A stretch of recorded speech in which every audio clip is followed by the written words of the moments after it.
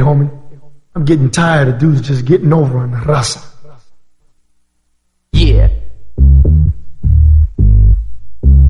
This is for the raza.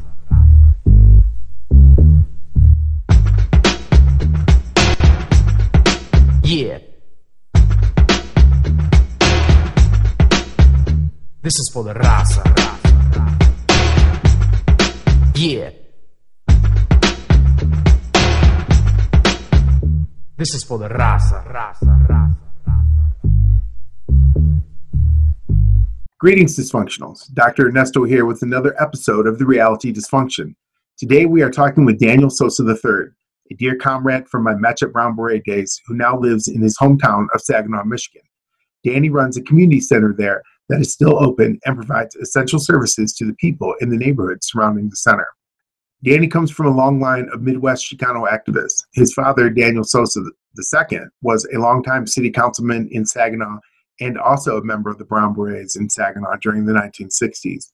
In the 1990s, when Danny and I were at Michigan State together fighting for a Xicano Studies program, he was one of 6 students that undertook what turned out to be a 6-day hunger strike to force the university to honor the United Farm Workers' Grape boycott. Well, let's get to it and see what's up back in the Michigan homeland. Danny, spell out the name of the community center you work at.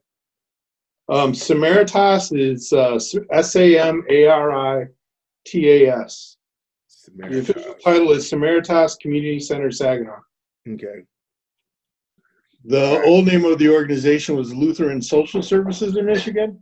Okay. But they changed their name a few years ago to Samaritas so that people didn't think you had to be a Lutheran to take advantage of their services. Okay. But the name comes from the word Samaritan. Okay. Samaritan and Tas, state of living, so living as a good Samaritan. All right. So, do you know the story of the Good Samaritan, Todd? Yes, I know the story of the Good Samaritan. We have like an organization-wide pastor. Well, he's gone now. But he did this whole thing about Samaritans and the relationship of them with, the early, the whole backstory of it, not just the short story you hear all the time.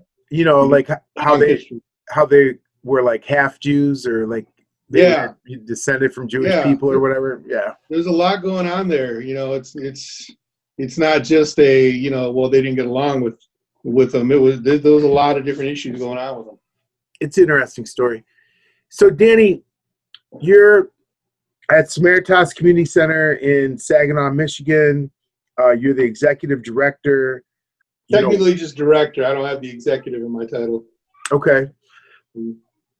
Okay. Do you get paid more if you have the executive? I don't. In higher ed, I know you do, but okay. At our organization, I don't think that's necessarily something that holds true. So it's director. Okay.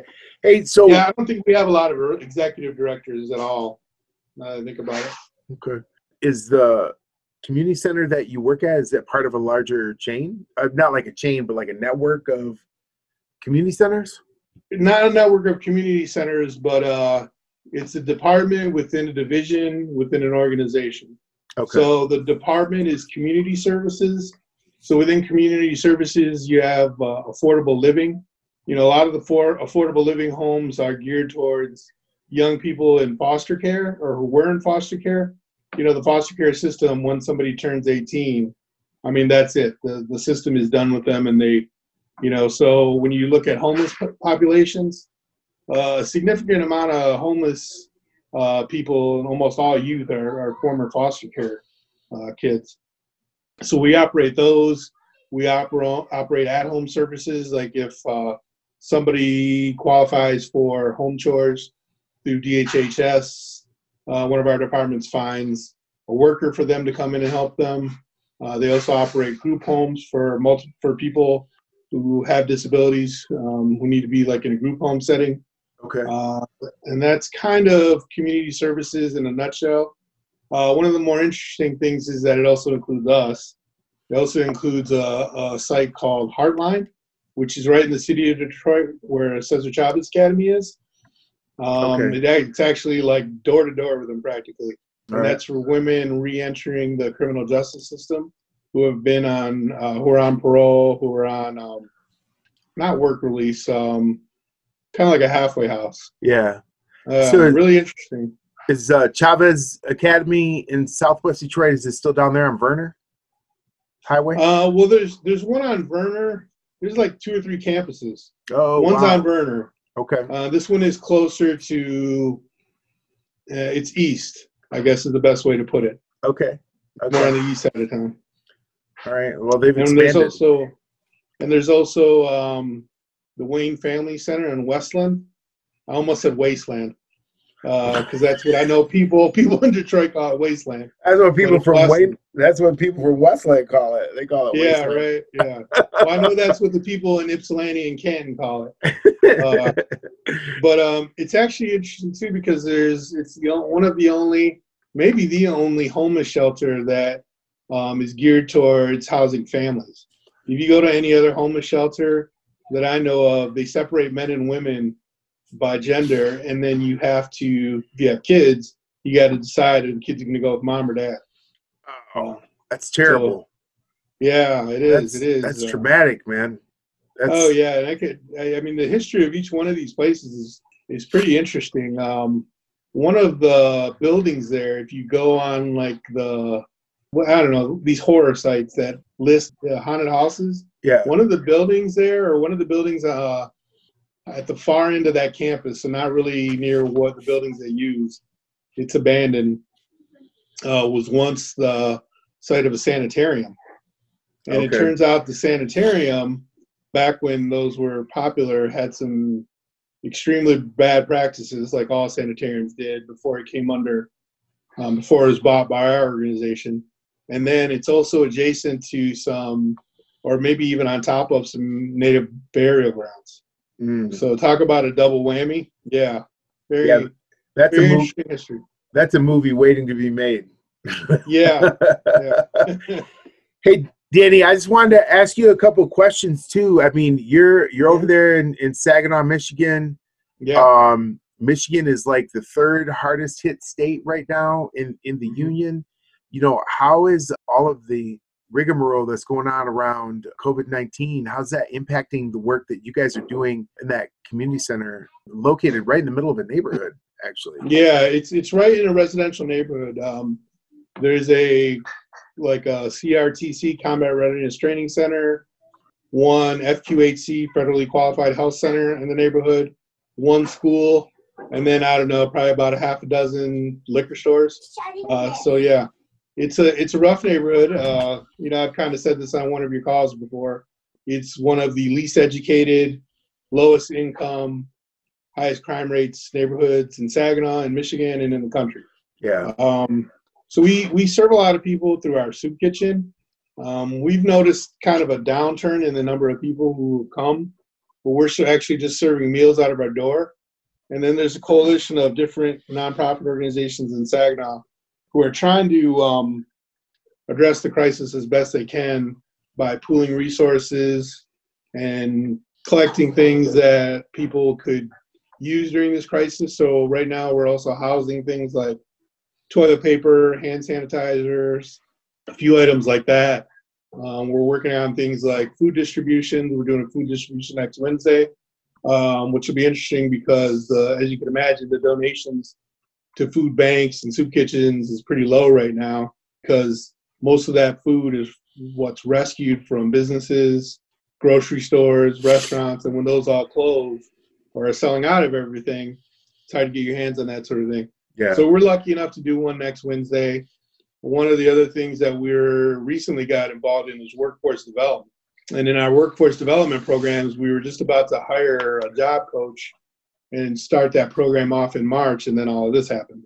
So one of the things we're doing to help people under that program, and it's about all we can do right now, is we're hosting a seminar next Monday and Friday.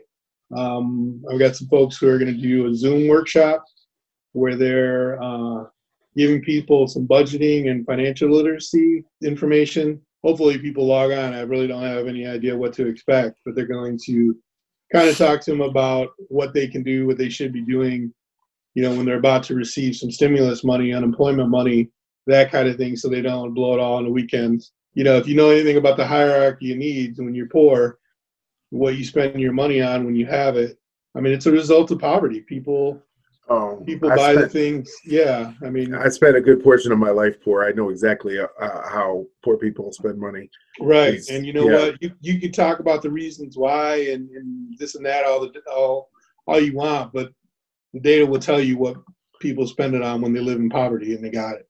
Yeah. And how do you deal with that? So honestly, and I think that for the most part, man, it's really survival spending. I know it always was with us. Before we were working on different things and hustling and trying to, move ourselves forward economically. And, thank God we were able to do that because, that sometimes that doesn't happen no matter how hard you work, you're just kind of stuck where you're at. But I know exactly what you mean. Yeah. And you live in a perpetual state of anxiety. And now you've got all these middle-class people who are now feeling that same anxiety. America made a bad decision when they decided, okay, we're going to give this amount in unemployment to everybody and this amount in stimulus money. If you'd have just said, hey, whatever you were making before, that's what you're going to get now, a lot of this anxiety could have been relieved. Yeah. I don't know where, the idea of $600 in addition to unemployment or $1,200 at one time, I don't know where that idea came from. It just adds to the anxiety. That idea came from the fact that there's a bunch of rich people who are also feeling anxiety about poor people rioting, or even better yet, refusing to work for them anymore, because that's really what it's going to come down to, right? And everybody's all like, oh, rich people are so smart and they're this and everybody wants to like ride their jock, but the reality is, man, is that they ain't rich if we don't work for them. The reality is how unessential they are, right? Even to their own industries that they've created, they're unessential. They're not even viruses, man. They're fucking parasites, and it's just like, but what really kills me, Danny, after all these years, man, is how much people fucking idolize them. Like they just idolize them, man. And it's so crazy that they, that the average working person, right, the average laborer, just hands over their power to these people, in terms of like letting them set the terms of their employment and, when they work and how they work and whether or not they can go to the doctor. And then, I don't know, man. Anyways, go ahead. I know you want to say something, brother. You got something to say. Probably better than me. No, I agree. It's people feel powerless in those situations, and I understand it. We live in a way that makes us feel powerless when it comes to our jobs, and, the resources that are available to us. What is it going to take to make people feel the power that they actually do possess? I don't know. I don't know the answer to that. That's a question, because I don't know. Because I'm in the same boat as you. I've been wondering that for at least, the last 25 years? I was going to say 25 years. Yeah. It's been a while. Well, what's funny is that one of the offshoots of this whole thing is that I'm now find myself handling at least a portion of my 13-year-old daughter Leona's education. And so it appears that one of her teachers is obsessed with the Middle Ages, right? I'm not really sure why. I don't really get it. I don't understand why. Like Renaissance festivals, that kind of thing? Yeah, that kind of stuff. I don't understand, and I really don't understand how studying something that happened in England in, the 1300, the 300s, the 400s, or whatever. Who cares? Yeah. Right? Who cares? But one thing that was interesting that I read about yesterday was that they said that the plague, the Black Plague, the bubonic plague, was actually one of the major contributing factors to the end of the fiefdoms, of serfdom, because so many people died, right? The peasants, the serfs or whatever, they were able to actually start negotiating with the lords for their wages. And there's like all this stuff where like all these lords are like writing, you know, about how terrible these serfs are and how they've abandoned, you know, their God-given position, you know, of making them money. And I was just like, but yeah, plague, man. I wouldn't have necessarily put that one together. So, Danny, how do you see the coordinated response in Michigan, man? I mean, I know that you're, you know, like ground level, you know, grassroots, but I mean, it's, I gotta tell you, I'm sitting over here in Arizona and homie, I'm worried about my home state. It don't look good. Right.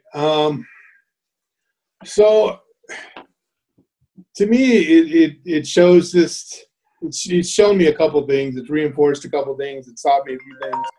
Number one, it's I mean, how good the response is in your area is very much dependent on the ground level kind of stuff.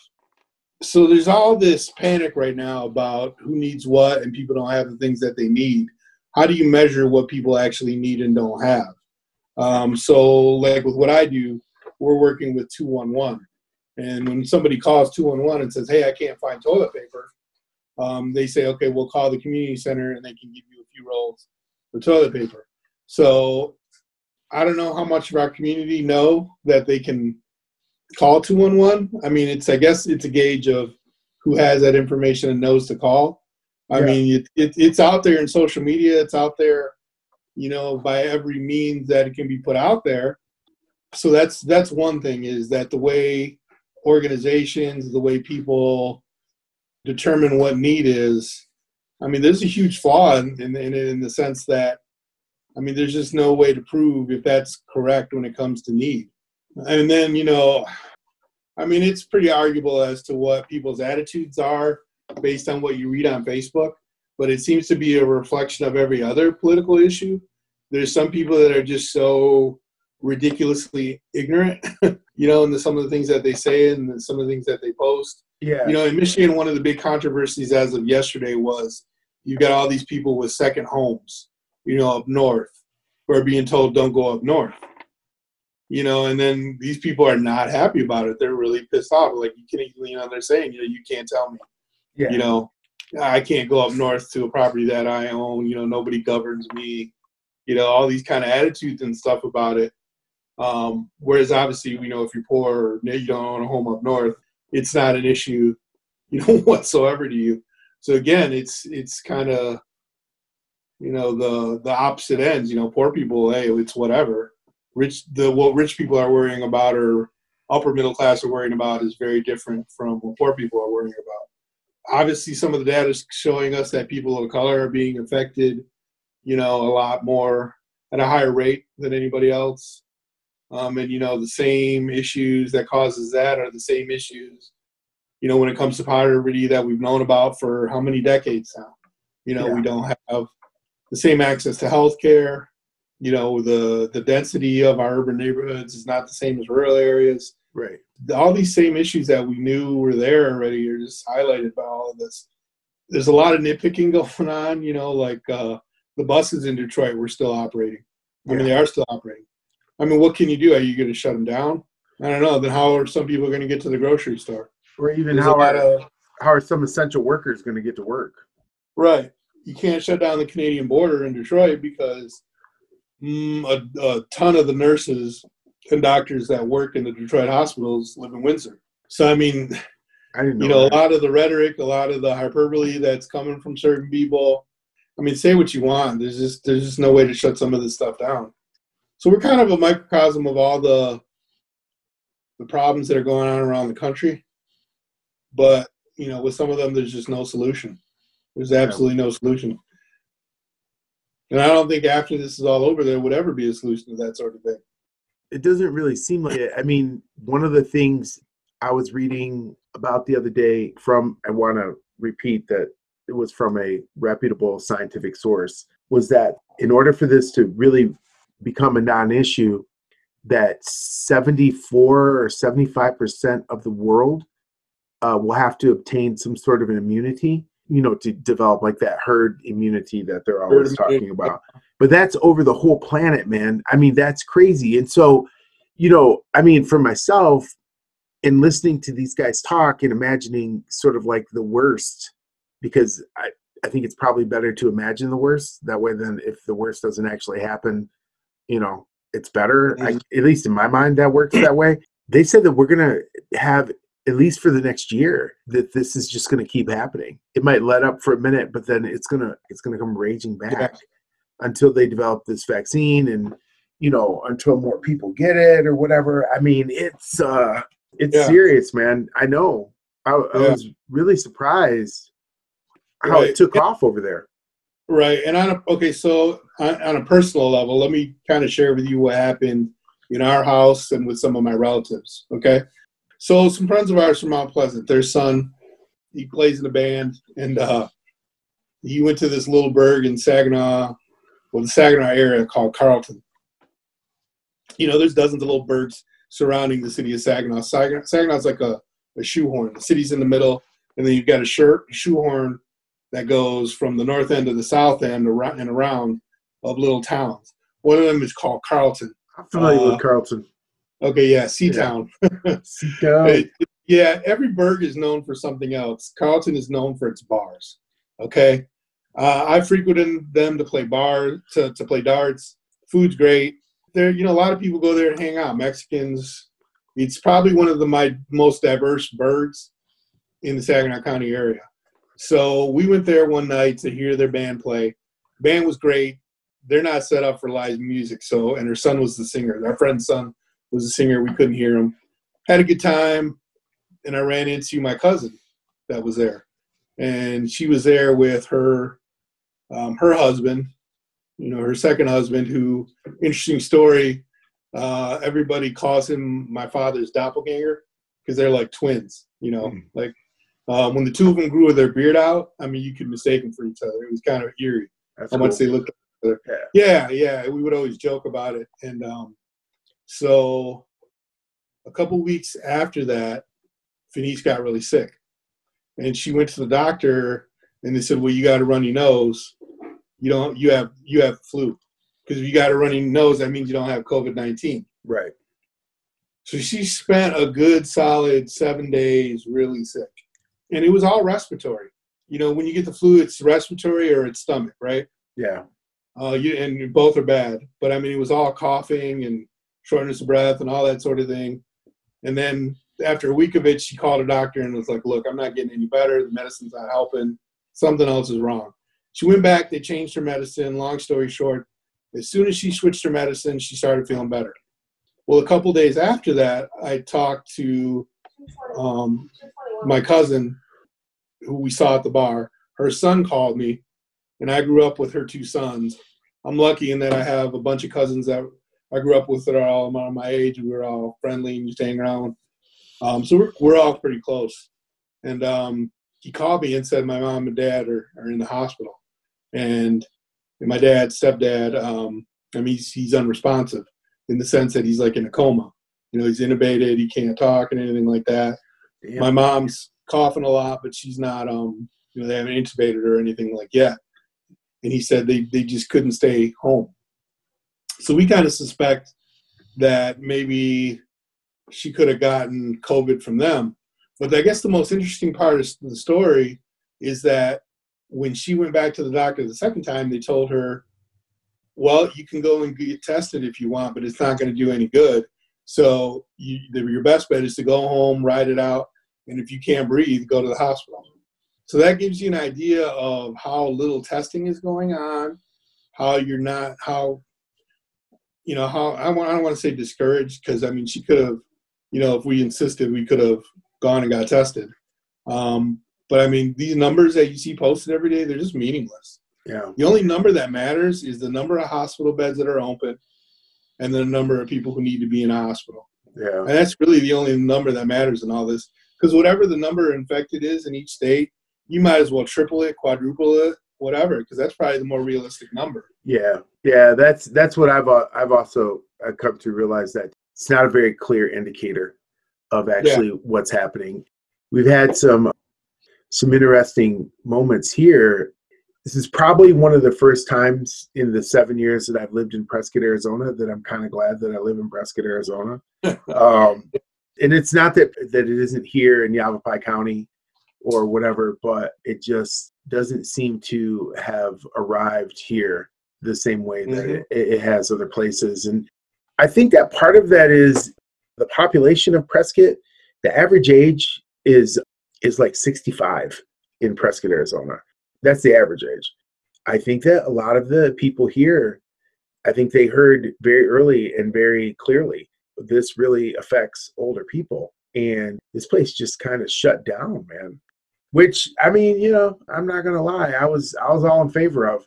We came home and we shut the door. We only been out, like I was saying earlier, man, we've only been out to go to the grocery store and gas up the cars. So yeah. One of the big questions I have after all this is, you know, we kind of touched on it earlier, is how many people are going to look in the mirror or really look at their situation and think, what am I going to change? What am I going to do differently? Because I got to tell you, one of the disturbing experiences I had was right after the stay-at-home thing came out, which was like March 13th, I think I want to say. March 14th. That day, I was doing some driving around. I like to play Pokemon Go, and that's one of the things I still do. I love it. A fucking nerd. I know. It's okay. You know, a funny story though is most of the people that play are like my age. I believe it. I'm just saying that's. You know what? When I was at Michigan State, I used to have my little Game Boy, and when I lived in Spartan Village, that's when around the time Pokemon came out. And I would sit there at the bus stop and play it. But anyways, I was driving around, and every other black church I drove by had a full parking lot. Ooh. Yeah. Every white church I drove by, because I'm talking about the Sunday after, so the 15th, they're all empty. Yeah. Every single one. I drove by a black church the other day and had a full parking lot. And this was yesterday. Well, I'll tell you what, man. You know my family history. And when I heard that Jehovah's Witnesses had shut down, I was like, oh, yeah. Yeah, it's bad. It's the end of the world, man. I was just like, what's going on? And another thing about that, some of the discussion about this has been, it's probably been in America since December. Two of my coworkers both had really bad coughs in December, and they one of them needed steroids to get rid of it. So the suspicion is, and I think it's probably accurate, that it's been around a lot longer than, you know, the first case was reported in January. Oh, homie, let me tell you something. Yeah. I thought I was gonna die in December. Like I'm not even kidding. I told Jess, I said, Jessica, I said, I think I'm dying. And she was like, you're not dying. She said, you know, like that, right? And I was like, I know I'm probably, well, you know, right. Like, stop being such a baby, right? You know, and I totally get that. And I would say when you said that, I heard it in her voice. Yeah. You know? Yeah. She's like, stop being such a, you know, and I think that 99% of the time that response is totally justified. I mean, I'm just being completely honest. But this was that one time it was just like, no, I think I'm really dying. I had a terrible cough, right? I couldn't hardly breathe. I mean, like, seriously, I was having a hard time breathing. I felt like shit, totally fatigued. I mean, you know, a little baby could have whooped my ass in December. I mean, I was out of it. And so, you know, when they were talking about the symptoms, Jess and I were both like, damn, that sounds like that shit that we had in December. So, I mean, you know. She had it too? She get it too? We all had it. Okay. We all had it. Ran through the house, you know. And so, yeah. I mean, I don't know. I know I had the flu. I know I had the flu, but I don't know if it was that one. But I'll tell you what, you know, I probably would have taken myself to the hospital even in December, but to tell you the truth, I didn't know you could go to the hospital for the flu. You know what I'm saying? So how about they just, you know, tell you, sucker, you got the flu, go home and, you know, lay in bed. Yeah. Well, I mean, we've had the flu enough times that we know what to do. Yeah. But I mean, if it's bad enough, you got to go to the hospital. But I mean, this one was different. It was. I'm not gonna lie. I told Jess when it was all over, I said, I see how it is that people die from the flu.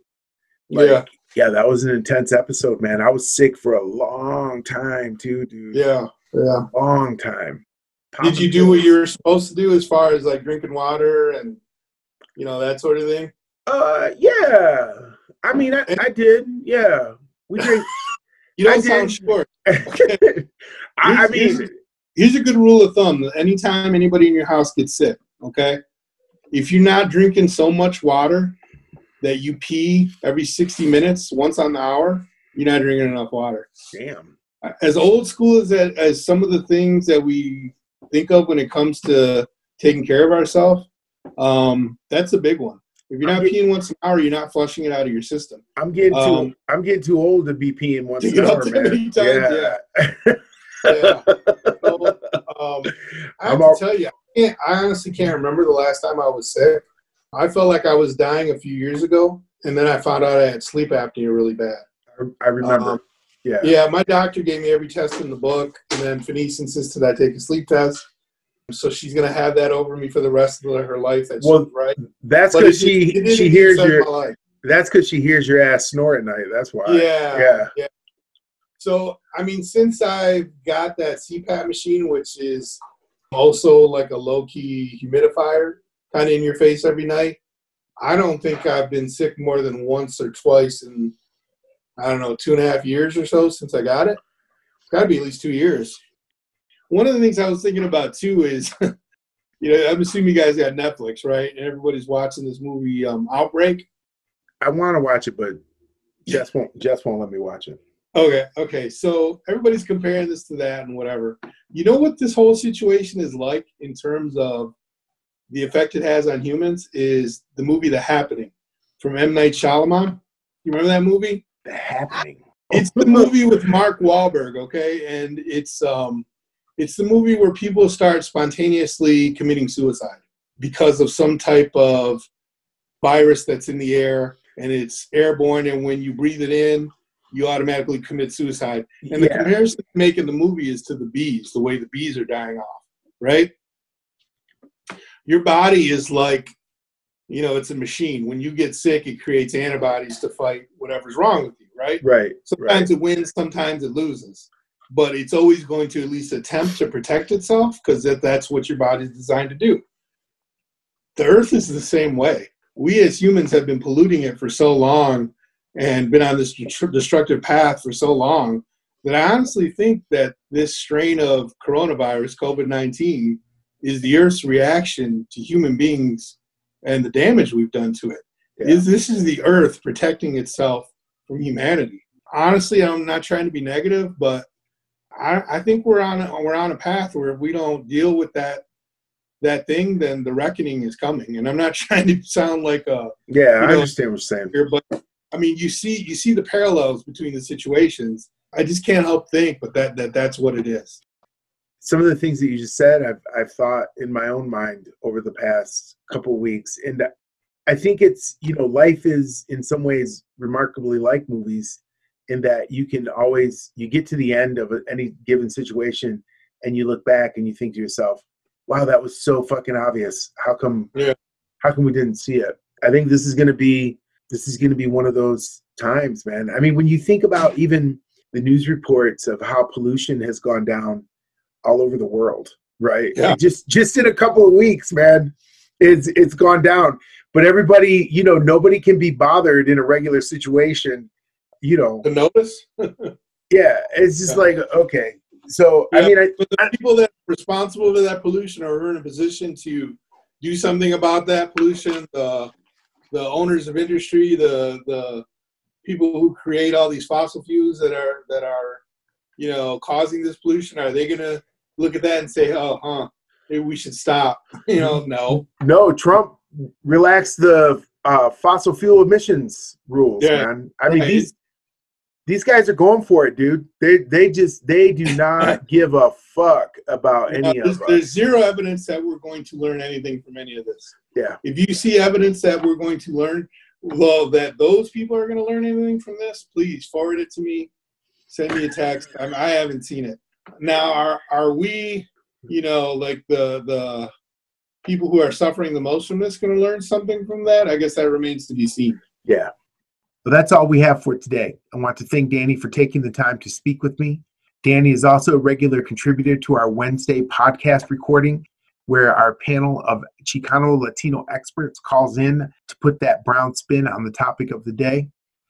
We'll be back soon, but in the meantime, stay home, stay hydrated, wash your hands, and never forget, go Pokemon, go. Hey, homie, I'm getting tired of dudes just getting over on the raza. This is for the raza.